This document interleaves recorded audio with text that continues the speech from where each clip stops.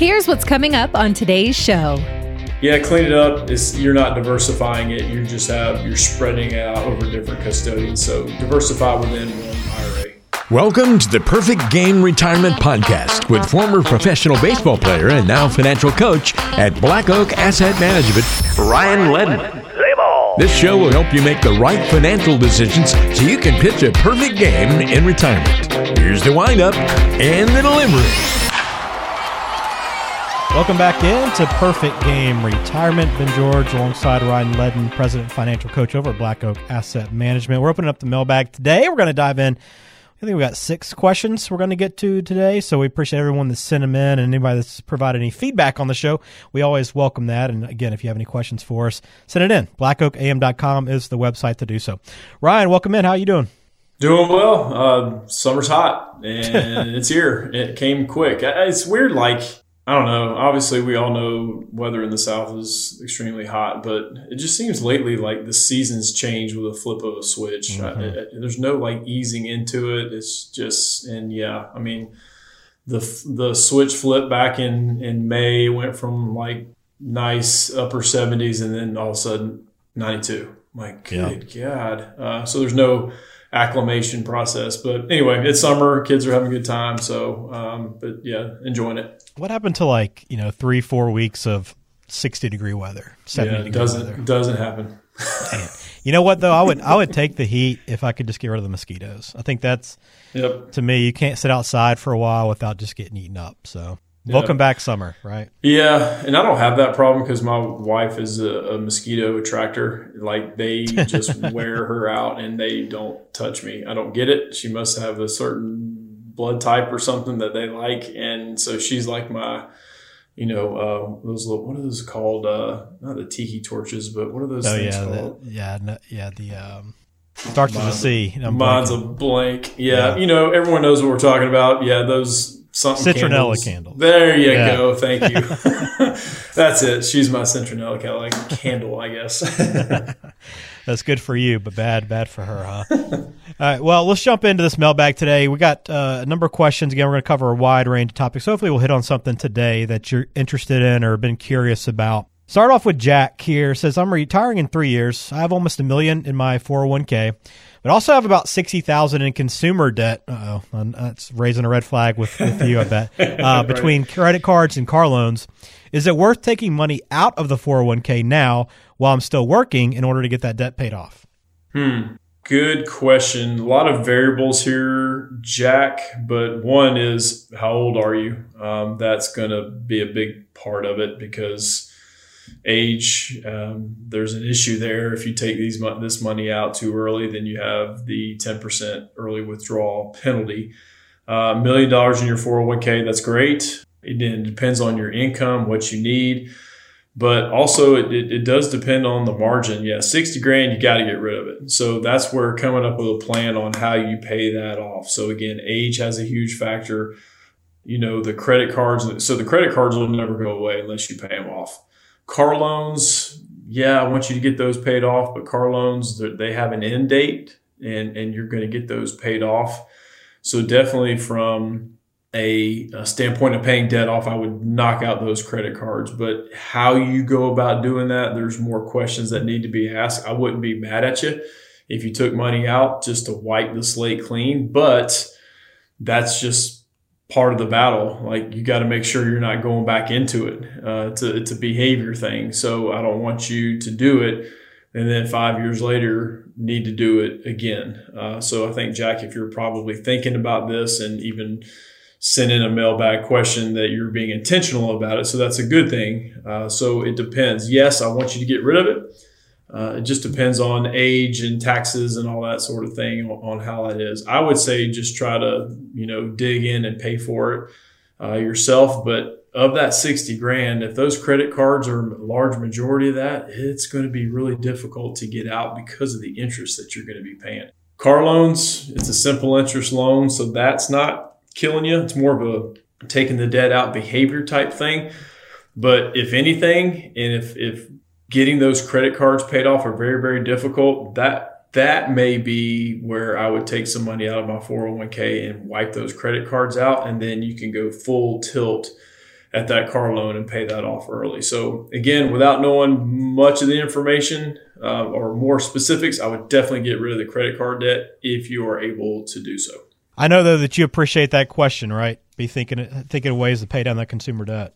Absolutely, because we discussed it in our last episode about some things to think about before retirement and trying to become debt free. So, Jack, if you got $1 million in your 401k, I would assume you're getting closer to retirement, because that's a big amount in a 401k. So you have to be somewhere for a long period of time and contribute and have some growth in there. So I would imagine you're in your 50s. I'm just guessing because I've seen a lot of these, maybe in your 60s as well, or maybe in your late 40s. But definitely getting rid of that stuff is I'm a big proponent of that. Very good. Thanks for that question, Jack. Again, you can schedule a Retirement Coach 360 session online now, blackoakam.com. Go through that a little bit more to figure out what your best options are.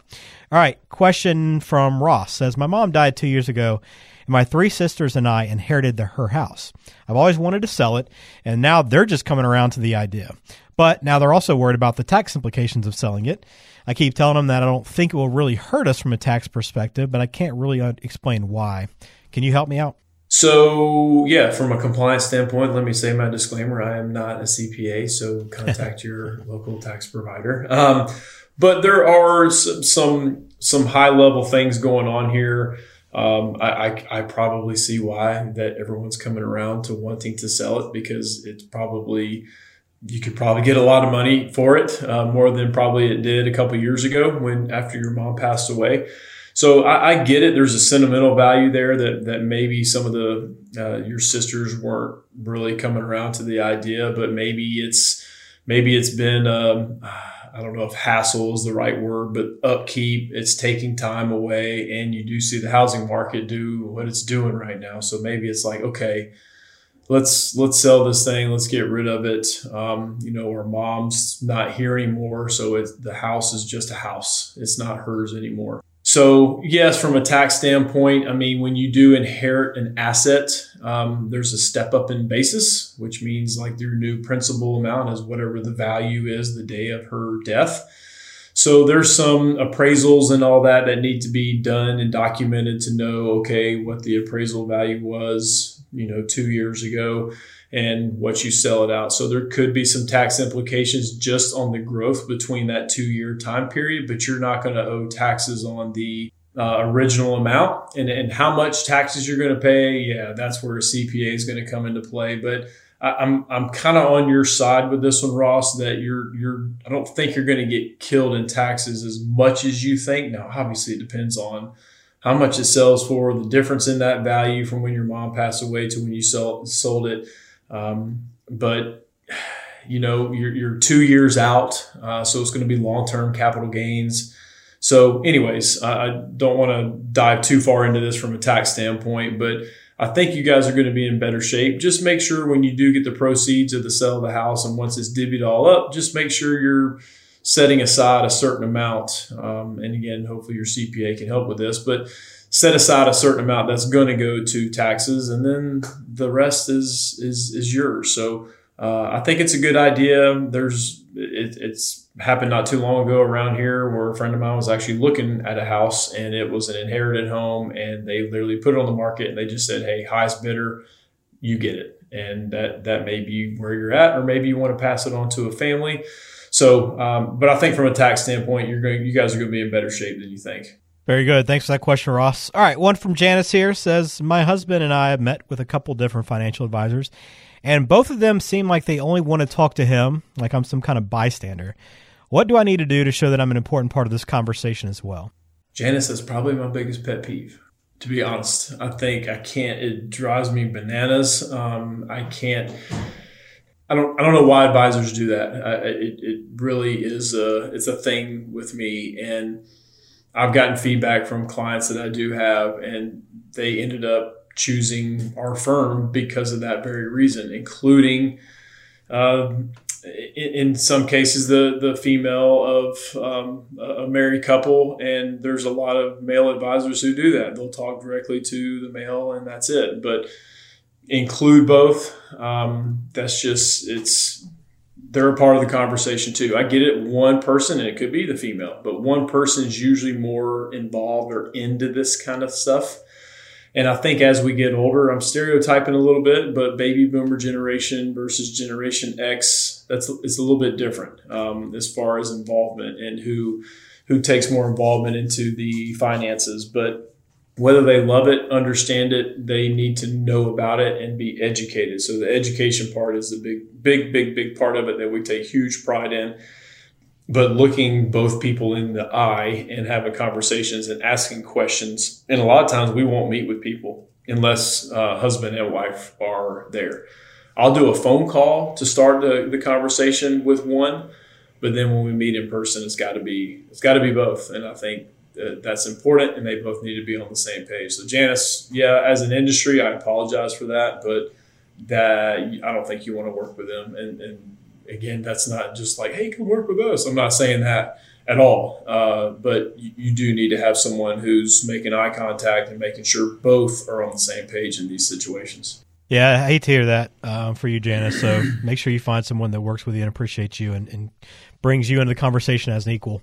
All right, Tony's next. Says, I started with my Social Security as soon as I turned 62, which was 2 years ago. Was that a mistake? Should I have waited? That depends. It depends on your income needs, Tony. It depends on if you needed to go ahead and start doing that. There's several of my clients who maybe claimed it earlier on. And it's easy. Hindsight's, very easy to go back and go, I shouldn't have done that, or why didn't I wait? I didn't need that. I just, I was worried about Social Security going under, so I thought I'd go ahead and claim mine before, it went insolvent. I mean, there's always that argument. Maybe you needed it at 62, and that's fine. Tony, maybe it's just you, and this Social Security benefit is not going to pass on to anyone else, like a spouse. When it is a spouse, if it is a higher benefit, waiting usually is better because that higher benefit carries on with the spouse. Unfortunately, you're outside of the 1 year window. So if you claim early and you think, oh gosh, I shouldn't have done that, or maybe you go back to work later, like, oh man, you can pay back Social Security up to 1 year. So it can go back into the coffers of the Social Security. You can pay them back and continue to delay your Social Security benefit. But you're 2 years out. You know what? It's water under the bridge, Tony. Don't kick yourself. Don't question it. It is what it is. But again, it was outside that 12-month time period that you can't really change that decision now. All right. Thanks, Tony. Next up is AJ, who says, I have 7 different IRAs, all at different investment companies. It's gotten to be a lot to keep up with, but I like the idea of being diversified like this. That's a good idea, right? No. There you go, AJ. There you go. Next question. 7, good grief, 7. I couldn't imagine keeping up with 7 IRAs myself. So that's not diversification. That's just you just have it spread out over different custodians. That's it. Diversification comes within the account itself. So if you work with an advisor and they're licensed to do anything, as far as investments go, you can diversify as much as you want inside of one IRA. AJ, I would consolidate it, make your life easy, and diversify within one IRA. Pick your favorite custodian. They all do the same thing. They just hold your money. That's it. They hold your money. Yeah, are they going to push for their own funds? Sure. Vanguard wants you to do theirs. Fidelity wants you to do theirs. I get it. All of them do that. I'm not picking on those two. They all do it. But if you work with an advisor and they're independent, they shouldn't be a captive agent or anything like that. They should just invest in whatever funds that are best for you. So consolidate it, because AJ, when you're gone, someone cleaning this up it's a mess. And when accounts are spread out all over the place, maybe beneficiaries are incorrect. Hopefully those 7 accounts all have the right beneficiaries on it, or maybe you have different beneficiaries on each one. I get it. But you can do that on one IRA and just spread it out over different beneficiaries if that's the case. So yeah, clean it up. You're not diversifying it. You're spreading it out over different custodians. So diversify within one IRA, AJ. Thanks for that, AJ. Appreciate you writing in. And we got one more today on the show to wrap it up. It's from Patsy. Says, my mom and dad both needed nursing home care in their later years, so I'm really worried about needing it myself. I'm 63 and long-term care insurance seems really expensive at this age, but should I go ahead and get it for my peace of mind if nothing else? Yeah, we just did a webinar on this and educating people on how to pay for care. And usually, Patsy, like yourself, it usually comes from a place of personal experience. So you've seen it firsthand. You've seen your parents. I saw my mom when she was sick needing care. So usually it takes a personal event. 63, I would still, and you said it seems really expensive. So that leads me to believe, that maybe you haven't shopped it. Maybe you have, but look at what those premiums are per month, because there's so many different ways to structure a long-term care policy. You got the years that it covers. All right. Is it 2 years? Is it 3? Is it 4? Is it 5? Usually there's not any that go outside of 6. I'm no long-term care insurance specialist. I know a lot about them, but there may be carriers out there that go longer than 6 years, but I think 6 is a little much. The average for a female is just under 4 years. So it's about 3.7 years, Patsy, to that need care. And females need it a lot longer. The average stay for a male is 2.2 years versus 3.7. So your premiums, Patsy, they are going to be higher than a male who's the exact same age as you. So because you females, statistically speaking, need care longer because they stay alive longer.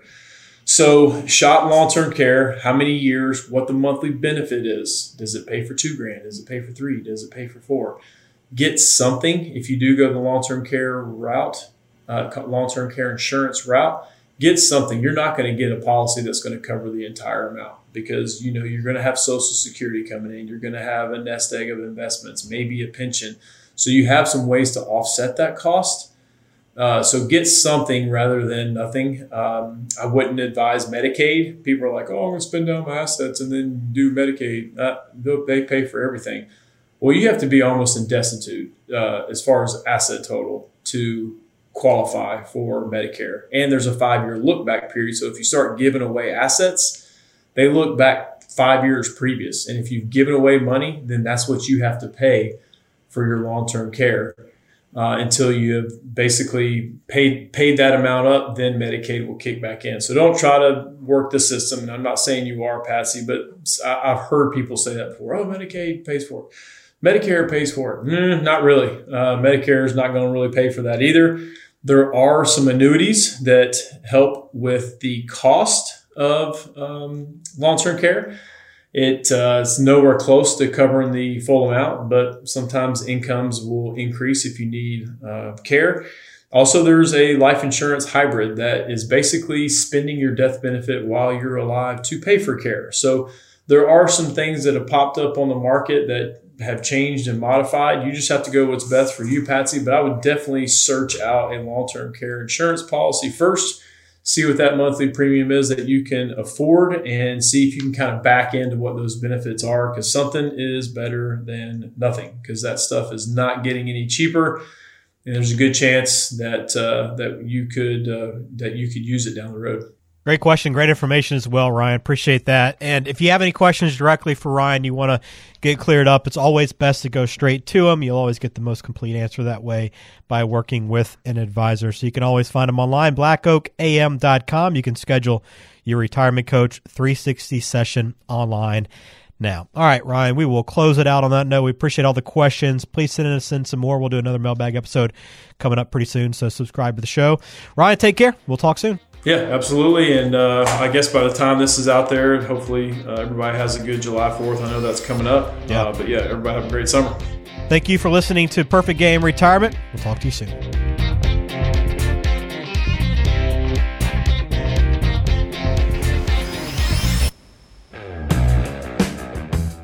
The Perfect Game Retirement Podcast is brought to you by Black Oak Asset Management, serving the greater Atlanta area with offices in Alpharetta and Macon. The show is available on Spotify, Apple Podcasts, Google Podcasts, and wherever you listen to podcasts. Subscribe to the show on your favorite app today and never miss an episode.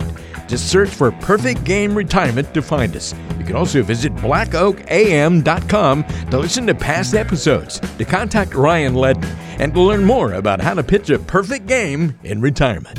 Information provided is for informational purposes only and does not constitute tax, investment, or legal advice. Please consult with a qualified professional before taking any action. Securities and registered investment advisory services offered through Silver Oak Securities, Inc., member FINRA SIPC. Black Oak Asset Management and Silver Oak Securities, Inc. are not affiliated.